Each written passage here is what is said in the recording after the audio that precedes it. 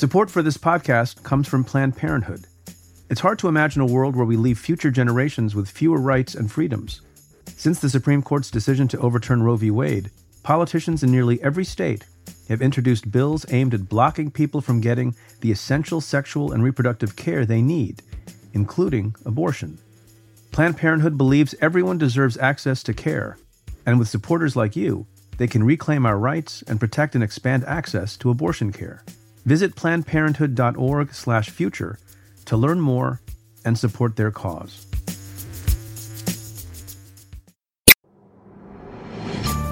Hey, it's Preet, here to let you know that the first season of Cafe's new show, ReMade in America with Bassem Youssef, is wrapping up today. Head over to the ReMade feed to hear a funny and touching conversation with HBO documentaries legend Sheila Nevins, and a special appearance by Pulitzer Prize-winning New York Times columnist Nick Kristof. There were a lot of great episodes in Season 1. I was even on an episode during Season 1. But we want to share one of the best Remade in America episodes of the first season, an interview with Cameron Esposito. Cameron Esposito is a comedian, actor, and writer. Cameron talks with Bassem about figuring out she was gay, leading with her queer identity, being married to another comic, and how she hopes to help those who come next. Cameron also asks Bassem a few questions about dancing in Egypt. Enjoy Bassem's conversation with Cameron and stay tuned for new episodes of Remade in America coming soon. Hope you've enjoyed Remade Season 1. Again, the final episode is available in the Remade feed today. We'll be back on Thursday with the next episode of Stay Tuned. In Egypt, I used to go dancing all the time. I love to dance. I dance salsa, tango, you name it. But you know who didn't love my love for dancing? My mom. She had a very specific reason. You see, I was single at the time. When you are single in the Middle East, there is one thing that is more important to your mom than your career, your health, or even your happiness. It's to get married. You have two choices. You can marry the person your mom chooses for you, or you can marry someone your mom approves. My mom worried that I might meet someone when I was dancing and marry her. What kind of woman goes dancing, she would ask. And to make matters worse, dancing is considered unmanly in Egypt. I did meet someone while dancing tango, my wife, Hala. As a matter of fact, the song you hear right now was our wedding song. And of course, Hala was not the floozy my mom feared. Actually, my mom was there watching us dance, and she was very happy for us. But that's really beside the point. The generation of my parents didn't think about anything for us besides being good students, better Muslims, and of course, to decide who we married. Any social activities with the opposite sex were deemed a time bomb that would jeopardize all of the above. And if you think a single man who danced salsa had it bad, the cultural norms facing the queer community were 100 times worse. In the Middle East, calling someone gay is not a description, it's an accusation, even a death sentence. It's a stigma that could be used to discredit and to tarnish people's images, and could even destroy whole lives. There is nothing worse where I come from. In this episode, I talked to someone who has been commenting on and living through the issues surrounding the queer community her whole career.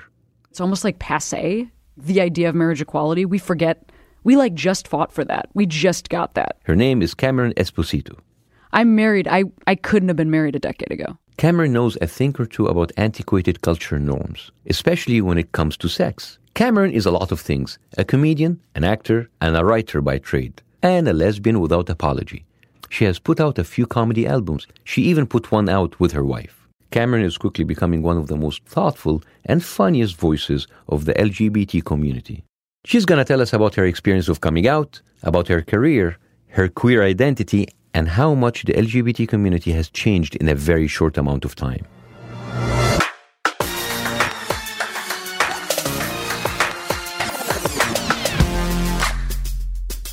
I'm Bassem Youssef. This is Remade in America, presented by Cafe.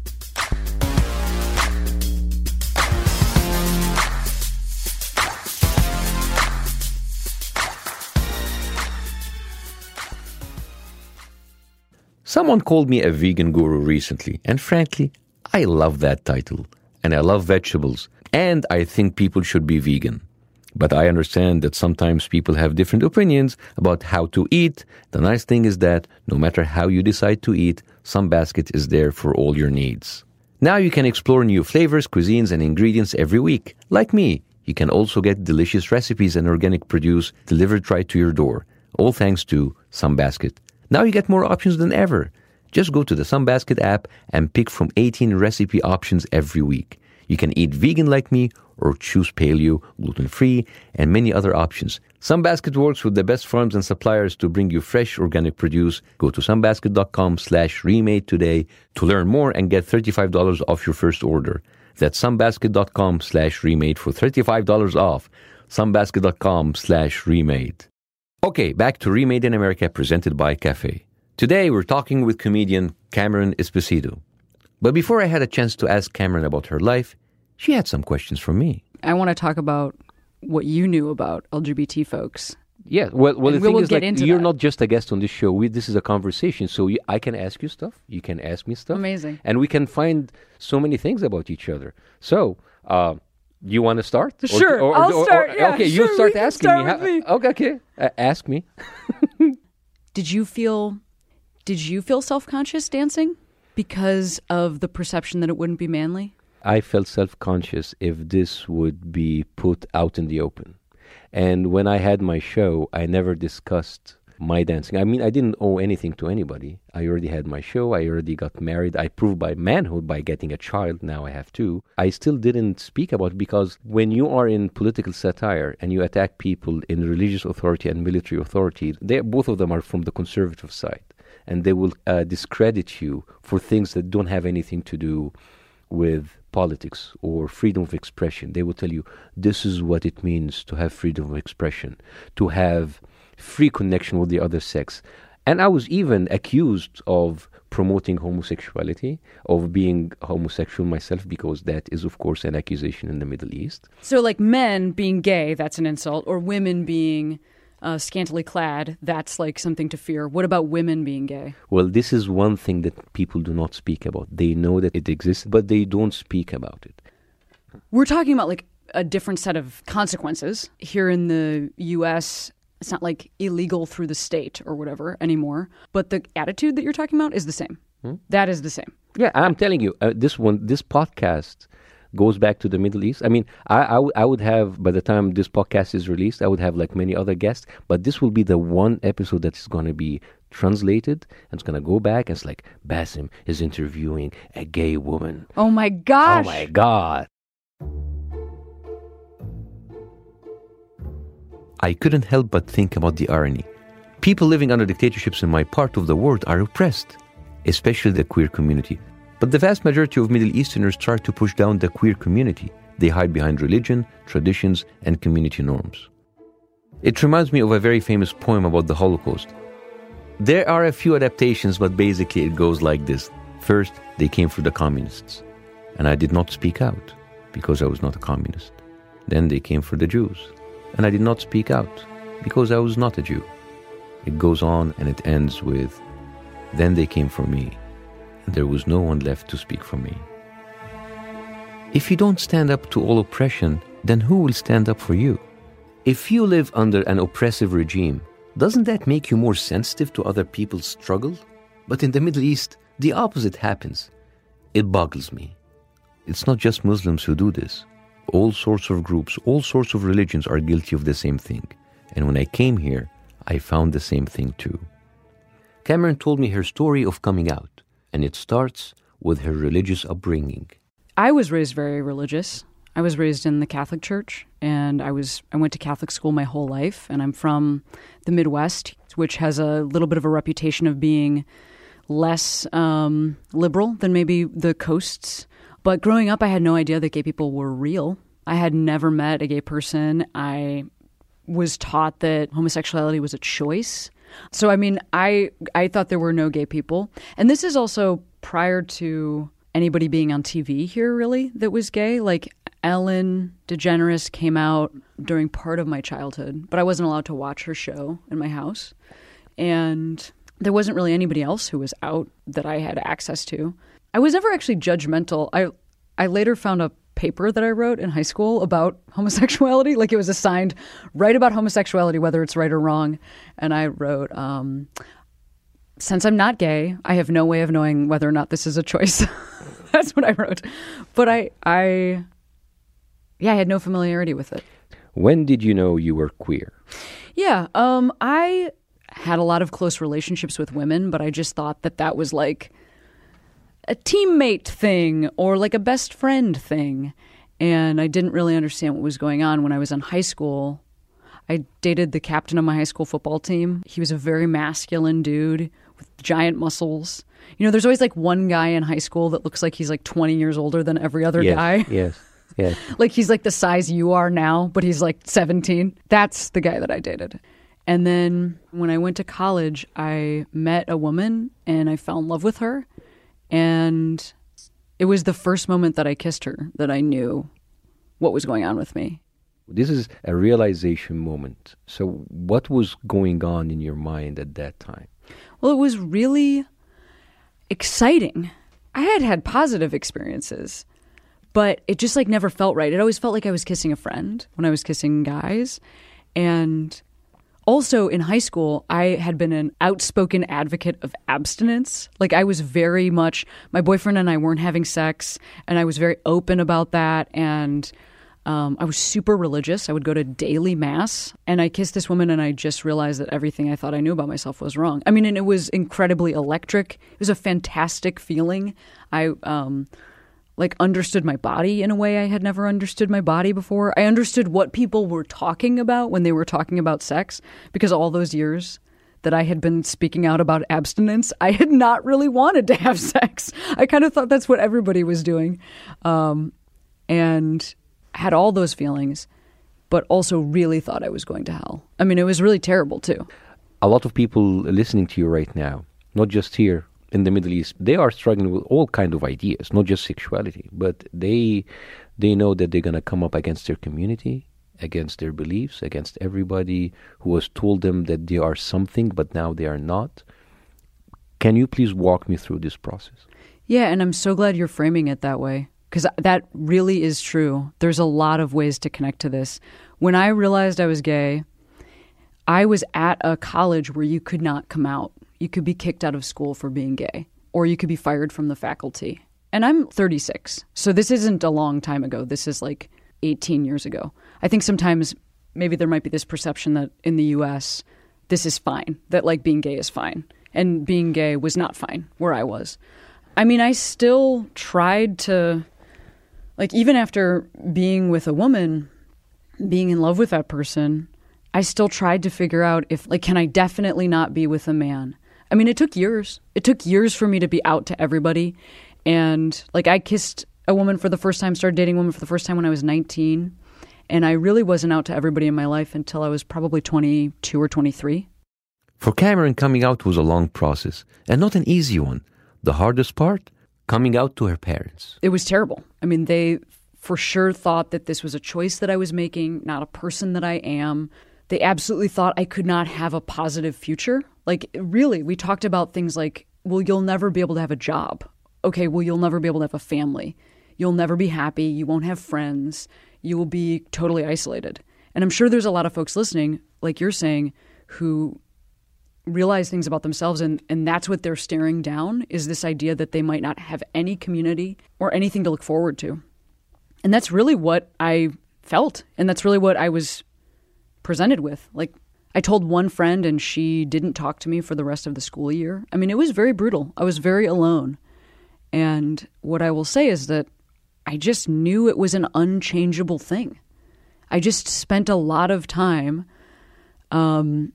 thinking about if I could be different, and then realizing that I couldn't. When you're a parent and your child comes out, I do think that you kind of mourn that person you thought you knew. For me, this was a really positive experience. Coming out was like, oh my God, hooray. You know, like it was finding myself. But for them, I think it felt like losing a kid. That's normal. I think that's a normal experience. Then also for my parents specifically, they thought I was putting like my soul in danger. You know, my dad had a very hard time with it and really cried for years and really isolated himself in his community because he didn't know who to tell. And then, like, fast forward, he sang at my wedding. You know, I mean, he tied my wife's bow tie on the day of our wedding because my wife was so nervous that, like, the bow tie was like all coming apart. And so my dad came down and like tied the bow tie. So they came around. They came around 180 degrees. So not like a little bit. I mean, full acceptance, full love. Consider my wife absolutely like a child of theirs, the way that you would want. But it was probably 5 years fully from when I came out to them to when they had like this total change of heart. And my dad apologized to me for the way that he behaved and for like making it about him. There are few better moments in a person's life than when they figure out who they are. For Cameron, it was very fundamental to her identity. It had to do with whom she was going to love, allowed to love, even though her reality went against everything she had learned her whole life. I'm impressed with how Cameron figured out who she was and stuck to her guns. But I'm just as impressed with her parents' ability to reconsider their worldview halfway through their lives and choose love over dogma. In the end, we all want to make our parents proud, no matter how old we are. In the Middle East, earning your parents' approval is simultaneously easy to do and impossible to achieve. You just need to live exactly as they want you to live your life. Living your life the way you want seems like a fair thing to do, but life isn't fair. Going against your parents' wishes is considered a sort of rebellion. Younger generations in the Middle East are given a choice. They can follow society's norms or suffer alienation from their loved ones. And society's norms can be extended to anything: your social life, your sexual life, your religious life. Any of these choices can be a social death sentence. Any of them can break up a family. So I would say I was pretty lucky that my only problem with my mom was a little bit of dancing. Others in my country were not that lucky. Now it's time to take a short break to say a few nice things about our sponsors. When we come back, we're going to talk about comedy, marriage, and what happens when you combine the two. So don't leave us. Hiring is challenging. Believe me, I tried really hard to get better producers, but instead I just got these two. But you don't have to live my nightmare. There's one place you can go where hiring is simple, fast, and smart. A place where growing businesses connect to qualified candidates. The place is ZipRecruiter.com/remade.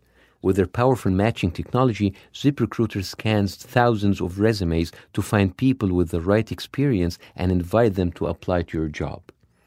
As applications come in, ZipRecruiter analyzes each one and spotlights the top candidates so you never miss a great match.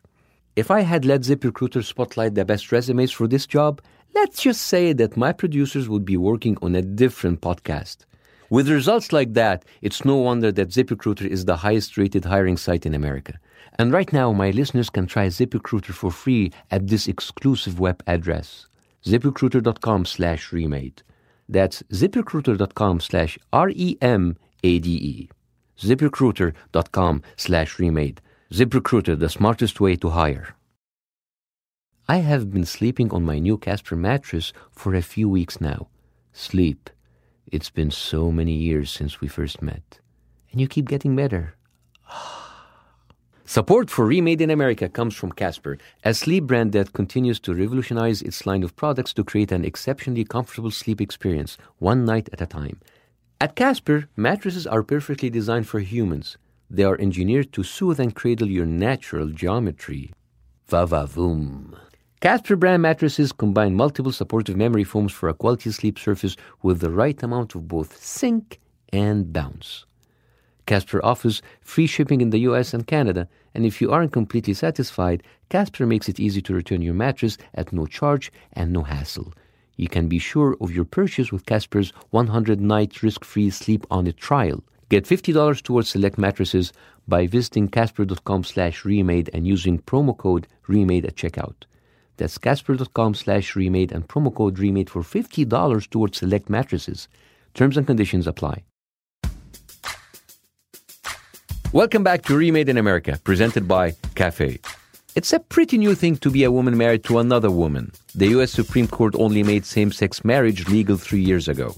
And it's common knowledge that comedians shouldn't marry each other. But as far as I know, there are no Supreme Court cases or superstitions about female comedians marrying each other.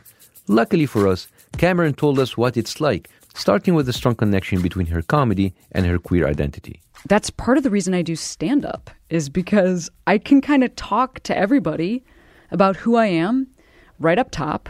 Stand-up was an avenue for me to essentially introduce myself to people and be like, hey, you could choose not to hate me. You know, you could choose to like me or to love me. And that gamble has paid off for me. I have a comedy career. I've been out the whole time. I never had to decide in Hollywood whether to come out. I never had to decide whether to come out at work. I built my life from being out. Like this look, this is on purpose. To attract women. So if you're a guy out there and you're like, I'm not sure if I'm into that. To you I say, sir, there is no chance that you are less into me than I am into you. The time that I have been doing stand-up in this country has been the fastest progressing civil rights movement of all time. Like the LGBT civil rights movement that's been happening in the last 15 years, there's no equivalent. Like the civil rights movement took a lot longer, and Black folks still don't have equality in this country. For LGBT folks, the change in perception has been so quick, where when I started doing stand-up, the majority of America would not have been okay with LGBT folks, would not have been okay with marriage equality. And now it's almost like passé, the idea of marriage equality. We forget, we like just fought for that. We just got that. I'm married. I couldn't have been married a decade ago. My career has lined up with this being a huge part of the national conversation. So I'm actually kind of lucky in that way. Sometimes comics have to fight to be relevant. And I just happen to have been relevant for the last 15 years. That being said, it's not like it's been easy. It's not like anything's been given to me. I think as a woman and as a gay person, I have to work a lot harder. Yes, there are times that folks are specifically looking for my perspective, but my perspective is also seen as inherently political. And it's not. Like, I live my life. It is other people that politicize my life. Just wearing a button-down shirt or having this haircut, obviously I don't get called in to play a lot of ingenues or whatever. One of the weirdest ones was that a guy once told me he yelled this, "You look like a woman that doesn't sleep with men," which is a very funny thing to say because that's exactly what I look like. And I'm just like, wait, what do you mean? What about this vest and tie looks like I'm super gay? No, I'm trying to tell people what's going on with me. Just like I'm trying to tell people on stage, I'm trying to tell people with my look because, like, number one, I actually want to change public perception on what it is like to be queer. I want to fight for acceptance. And then also, number two, like, having folks know who I am makes my life safer. It's really true. You're not just married to another woman. You are married to another woman comic. I am married to another comic, yeah. How is that going? I can't imagine my life a different way because this job is like such a part of the way that I live my life. My schedule is really weird. I travel all the time. Isn't there a rule that comics shouldn't get together? I mean, despite like being gay or not, I mean, the whole thing about like being with another comic is like a taboo because that is not good for business or good for your life or for humanity. Well, I mean, I think that number one, the worst thing that could ever happen is that you fall in love with somebody who's not good at comedy. Like that I think is what people really worry about, is if they start dating somebody like before they see their act and then they see their act and they're like, oh no, like you're terrible. Because like the fights will be horrible. It's like, you're not even funny. It's like, No, if you can't respect somebody's comedy, forget it. Like you can't respect them at all. Luckily, my wife Rhea is very funny, but. And you go on bus tours together. We have totally been on tours together. I will also say, like, this can be a very lonely job. Comics don't talk about that a lot. When you hear the taboo of, like, don't hook up with another comic or whatever it is, comics don't talk about how lonely this job is. It's all framed like you're a rock star out on the road, like, sleeping with audience members or whatever. That's not what it's like. You do your show, you're all wound up, and you're out of step with every other type of person because, I work all week and then I work all weekend. So yeah, dating another comic and then marrying another comic, I am so lucky that that's what happened in my life. My wife is not a comedian, and she frequently doesn't think that I'm funny. But honey, if you're listening, I just want you to know I go on a bus tour with you anytime. Cameron has become a well-known lesbian comedian at a time when norms are being challenged, and the rules are starting to reflect that. She talked about the responsibility that comes with being a voice of the LGBT community, and how she does not plan to shy away from being an advocate. Yeah, I chose to be somebody who's speaking on behalf of folks like me, just like you did. We both chose this. So I'm aware of my position, and I chose it because I didn't see somebody else saying what I felt. I didn't see somebody else talking about the LGBT community the way that I wanted to, which was in a really positive way. Sometimes comics can be very down on themselves for being gay. That's just not what I'm trying to do. And I'm stoked. I can't believe that I get to do this job. I worked my ass off to do this job, but I can't believe I get to do it. This is going to sound very self-important. I'm just trying to change the world a little bit. And that could be with one conversation, you and I. That could be with just being on TV and looking the way that I look. That doesn't have to be, you don't have to change everything about the world. You can change a little bit. Something that I want to do is, as I work my way up, pull other folks up with me and leave the door open behind me. Because also, there have not been that many out gay entertainers. There just haven't been. And some folks had to take so much when they came out that they could kind of only get themselves through the door. I'm in a different position. Right now, it's a lot more normalized in American culture. And I could be somebody that helps a whole bunch of other people get on television, helps a whole bunch of other people just make their living and survive and be a part of my community. I think it's safe to say that Cameron has the best intentions for her fame of anyone in Hollywood, and we're lucky to have her leading the way. I learned a lot from talking to Cameron today. First of all, Cameron thinks I look like a 17-year-old football player. That's pretty good. Second, I better be a great parent to my kids because I'm pretty sure they will be talking about me on somebody's podcast in 20 years' time. And third, if I have any chance of making it as a comic, I have to convince my wife to become a comic too. I asked her a few days ago, and well, it didn't go great. But being serious, Cameron taught me a lot today about what it means to lead with your identity, both on stage and in your personal life. She also inspired me, made me want to share my success and someday open doors for others whose shoes I used to be in. But what I will remember most about our conversation is her story about figuring out who she is, about trusting her gut, even when her teachings told her not to. I hope that someone out there listening to this conversation felt inspired by what Cameron said. I'm pretty sure that she's changing the world a little bit every day. If you connected to Cameron's story and want to share your own with me, or just have a question, you can tweet at me or call me at 785-4-BASSEM. Here is a story we recently received from Shannon, who grew up in Dayton, Ohio. I'm quite white, and I was actually the only white girl in my graduating class. And I wouldn't say that I experienced racism per se, because I don't believe that white people can really experience racism in America. You'd be surprised. But I did have a few interesting incidents. For example, a few times actually, I had people run their hands through my hair without asking. Creepy. Which I hear is a rather typical experience of black people in predominantly white areas, so I guess the shoe was on the other foot in that one. It is incredibly creepy and weird. Please, anybody of any race, do not run your hands through anybody's hair without asking. Super uncomfortable. So that was my little piece of America for you. Good luck with the show. Bye-bye. Well, first of all, sometimes I feel that when people say I'm white, in this day and age, they kind of say it as if almost apologetic.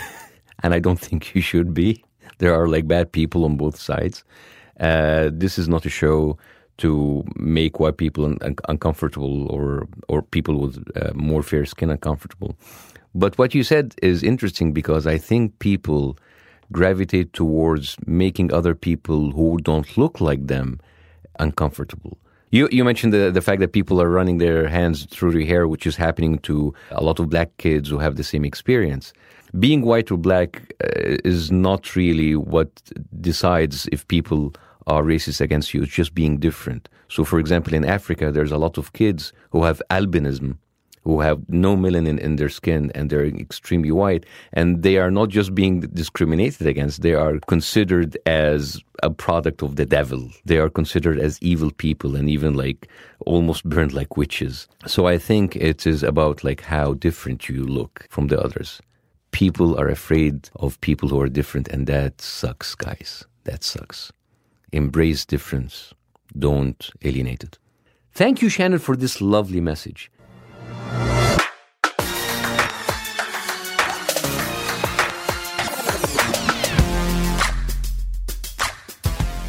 If you have an outsider story or a question for me or want to suggest a topic that we cover on the show, tweet at me or call me at 785-4-BASSEM. If you like the show, rate and review it on Apple Podcasts. Every good review makes it easier for new listeners to find the show. And the more listeners we get, the more it means I don't have to convince my wife to go into comedy to support me. ReMade in America is presented by Cafe and produced by Neon Hum Media. Our show producer is Vikram Patel. Editorial support from Ashley Kleek. Our executive producer is Jonathan Hirsch. Our theme song is by Beethoven Music. And special thanks to Jeff Eisenman and Brian Carmel. Next week on ReMade in America. You know, you can point to claims of racial or ethnic superiority on the right, and that seems to make a pretty good dividing line, but it's more subtle on the left. Good intentions transformed into policy seldom produce the outcomes that are desired. I'm Bassem Youssef. Talk to you soon.